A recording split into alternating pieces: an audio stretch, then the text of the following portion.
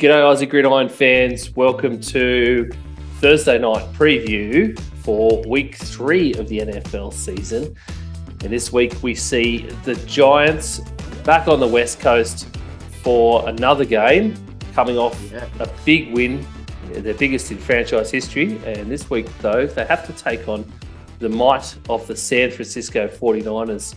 It's definitely going to be a very tough game for a offense that took 6 full quarters to actually score a point in the NFL season. Manjot? I'm excited for this one, Ian. I'm excited to see the Giants come into town. I mean, usually we do have Giants in town in San Francisco. Obviously, the baseball team plays there, the San Francisco Giants. But now the New York football Giants coming into town. And hey, look, they had the toughest of starts to a season. They're the only scoreless team in week 1. And it took them another couple of quarters in the first game where they were scoreless again. So 6 full scoreless quarters, as you said. And look, if you want to break a scoring drought, well, you got to do it against the Cardinals because San Fran will be even tougher to break that drought again. Certainly will be. They're going to have to do it the tough way as well. Oh, real tough. If they are, unfortunately for the Giants, if they want to stop the San Francisco offense, they're really going to have to stop the run game. But the Giants defense has been particularly bad against the run over the past 2 games, whereas Christian McCaffrey, though, has been absolutely lighting up the scoreboard and the stat sheets, over 100 yards rushing in both of his first 2 games. So you can imagine that it's going to be a very hard day at the office for the Giants defense to stop that rush or even curb it in any way. If you're looking at the Giants in total, just to put the defense side aside for a second, they're going through quite a few injuries, Ian. Saquon Barkley, their running back, he's out for 3 to 4 weeks. O-lineman Ben Bredesen is out. Left tackle Andrew Thomas is out. So there's 3 guys on offense. And then one of their good linebackers, Azeez Ojulari, he's also out for TNF. So they're really going through it on the injury front. They may not see Brandon Ayuk, though. He's going to be a game-time decision. He has a shoulder injury coming out of the Rams game. So it's going to be interesting to see what Brandon Ayuk's status will be for the game. But we'll have to wait all the way until game time pretty much to see that. With where the Giants have to stop the offense, well, I think the first guy they got to stop is, well, you could probably say Christian McCaffrey, but is the first guy you stop McCaffrey or is the first guy you stop Brock Purdy? Look, I think it'd have to be Debo.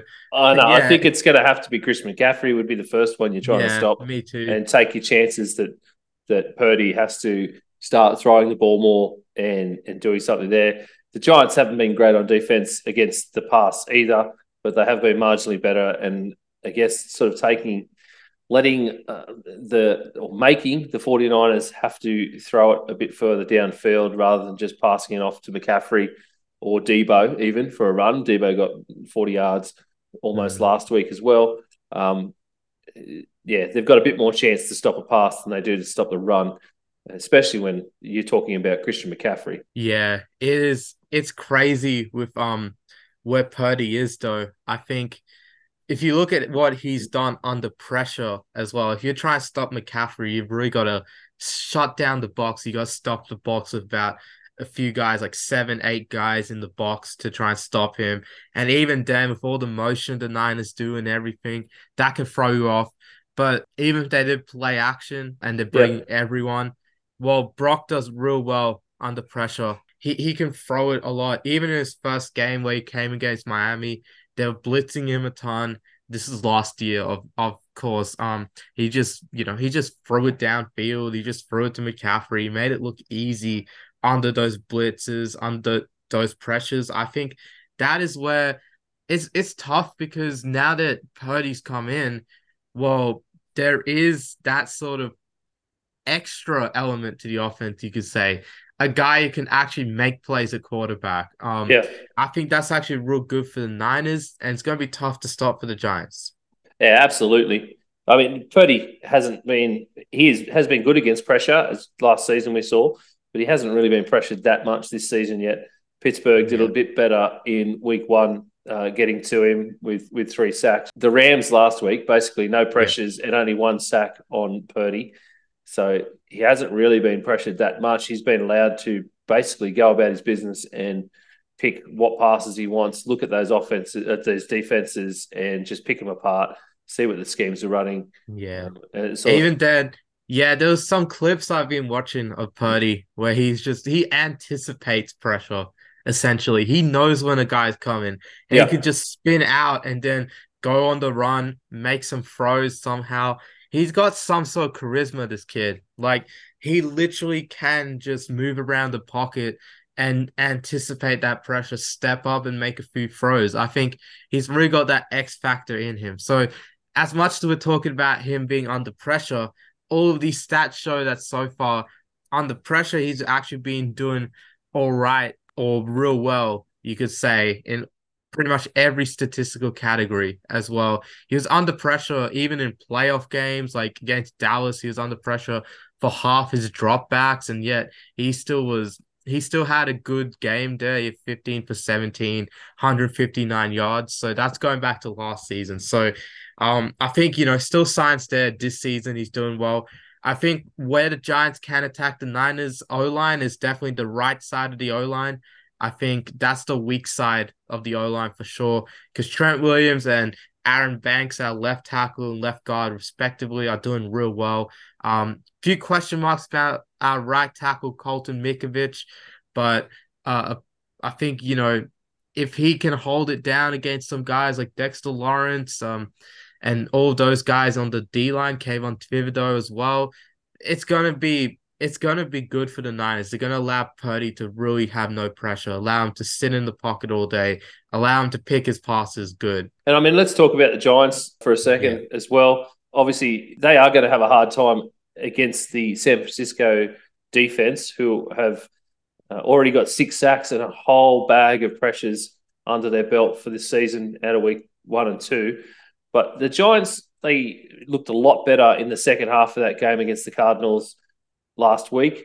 Of course, they will be without, as you mentioned, without Saquon Barkley, who is now injured. Matt Breida is basically going to slot in as RB1 there. Not sure how Matt Breida is going to do. He's been on quite a few teams so far, including the Niners. including the Yeah. Niners, but never really achieved much. Haven't really been. I don't think he's been given too much of a go. Not a big chance like this, certainly. So it'll be Mm. interesting to see how Matt Breida does. It was good to see Jalen Hyatt come to the party a bit last week with a couple of big receptions on in both his targets. He only had 2 targets, but a couple of big receptions and sort of really fill in around Darren Waller and Darius Slayton. But they are going to have to absolutely do it the hard way. The O-line for the Giants are really going to have to step up and try and protect Daniel Jones as well. Yeah. Otherwise, that San Francisco defense is going to really just eat him up. Yeah. As I said earlier, they're already missing their left tackle, Andrew Thomas, and another O lineman. So it's gonna be real tough for the Giants, down a couple O linemen to really protect Daniel Jones. But the one thing I think that can work in their favor is that Daniel Jones has the highest scramble percentage out of any quarterback in the league. Why Yep. is that important? Because historically, the Niners defense hasn't done as well against scrambling quarterbacks as they have done against pocket passing QBs. So if Daniel Jones gets moving, gets out of the pocket a bit, just runs for some first downs, it can really set up the Giants. I think that's really where it is, because the Niners, as I said, just they haven't been able to figure out how to defend those scrambling QBs. So if they can exploit that and somehow get Daniel Jones out in the open field, then they're going to have a much better chance of winning. It's going to really help Matt Breida as well. They may be able to run a few option plays here and there with Breida and Jones. So those read options, I'm thinking, really trying to put the Niners on their toes. But hey, look, it's easier said than done, of course. Yeah, This Niners certainly is. defense, Yeah. yeah, this Niners defense is relentless on all 3 levels of the defense too. You got to star pretty much at all 3 levels, 2 stars pretty much at all 3 levels. Like that is how relentless this defense is, and it really has to start with the blocking up front. It has to, because that D line, I think, with Bosa having not had a sack this season.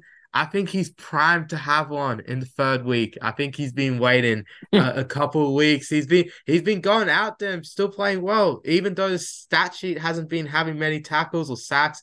He's still getting pressured. He still is like in the top 2 or 3 in the PFF defensive grades this past week as well. So it's actually not like he's playing like trash or anything, but Nick Bosa's actually doing real well. It's just all of the attention O-lines give him actually frees up some of the other guys like Eric Armstead, Javon Hargrave, Drake Jackson on the other edge. Like these sort of guys can really feast off that attention Bosa's getting. Yes, you're right. It's all on Daniel Jones' shoulders, really. Had some surprisingly good numbers last week, considering 100%. They didn't really score until the third quarter. 26 to 37 and 321 yards, 2 TDs in the end out of that game. Pretty good part the QBR rating as well. Not bad. Yeah. Around, high 70s. So not too bad, but it is all on his shoulders. He's really going to have to figure out how to put the team on his back and make something of this game. Otherwise, they very well could be looking at a similar week 1 blowout, I think. So for me, I'm not going to pick against the 49ers. I think that would be foolish. But in terms of any sort of big, crazy predictions, I know it's really crazy at this point, but I reckon I could see McCaffrey over 150 yards. And I think it'll be a big Daniel Jones rushing game. So I'm going to, with only Breeder there, not really much else in the running game. I think we'll see a little bit out of Daniel Jones. So I would be putting him somewhere around the 75-yard mark. Yeah, it'll be interesting, that McCaffrey prediction, just real quick, but how they've been talking about this week, Kyle Shanahan has actually been regretting how he's using McCaffrey. He's actually thought he's overused him. How can you regret using a guy that is clearly on fire and doing amazing? It's actually, it's a two-edged sword. But is it really his fault that every time he touched the ball, the defense has just opened up holes for him? Yeah, it's not his fault. I mean, why wouldn't you use a guy like McCaffrey? I think it's just they want to preserve him a little bit more. That's really what he's trying to say. I get that. But I mean, he played all but 10. He played all the snaps last week and all but 10 snaps in the first week. So it was really just about, hey, we didn't rest him all last week. It's a short week. Maybe it's time to put in a guy like Elijah Mitchell, someone that can really break the game like that. I think they definitely need to get another dedicated back in there to share the load. I don't think you can keep putting all that back onto Debo all the time, because I think 100%. you definitely need Debo to be sharing the load on passing with on receiving with Ayuk at the moment. The way Ayuk is doing, I think you keep feeding him, but you need Debo to share that load as well.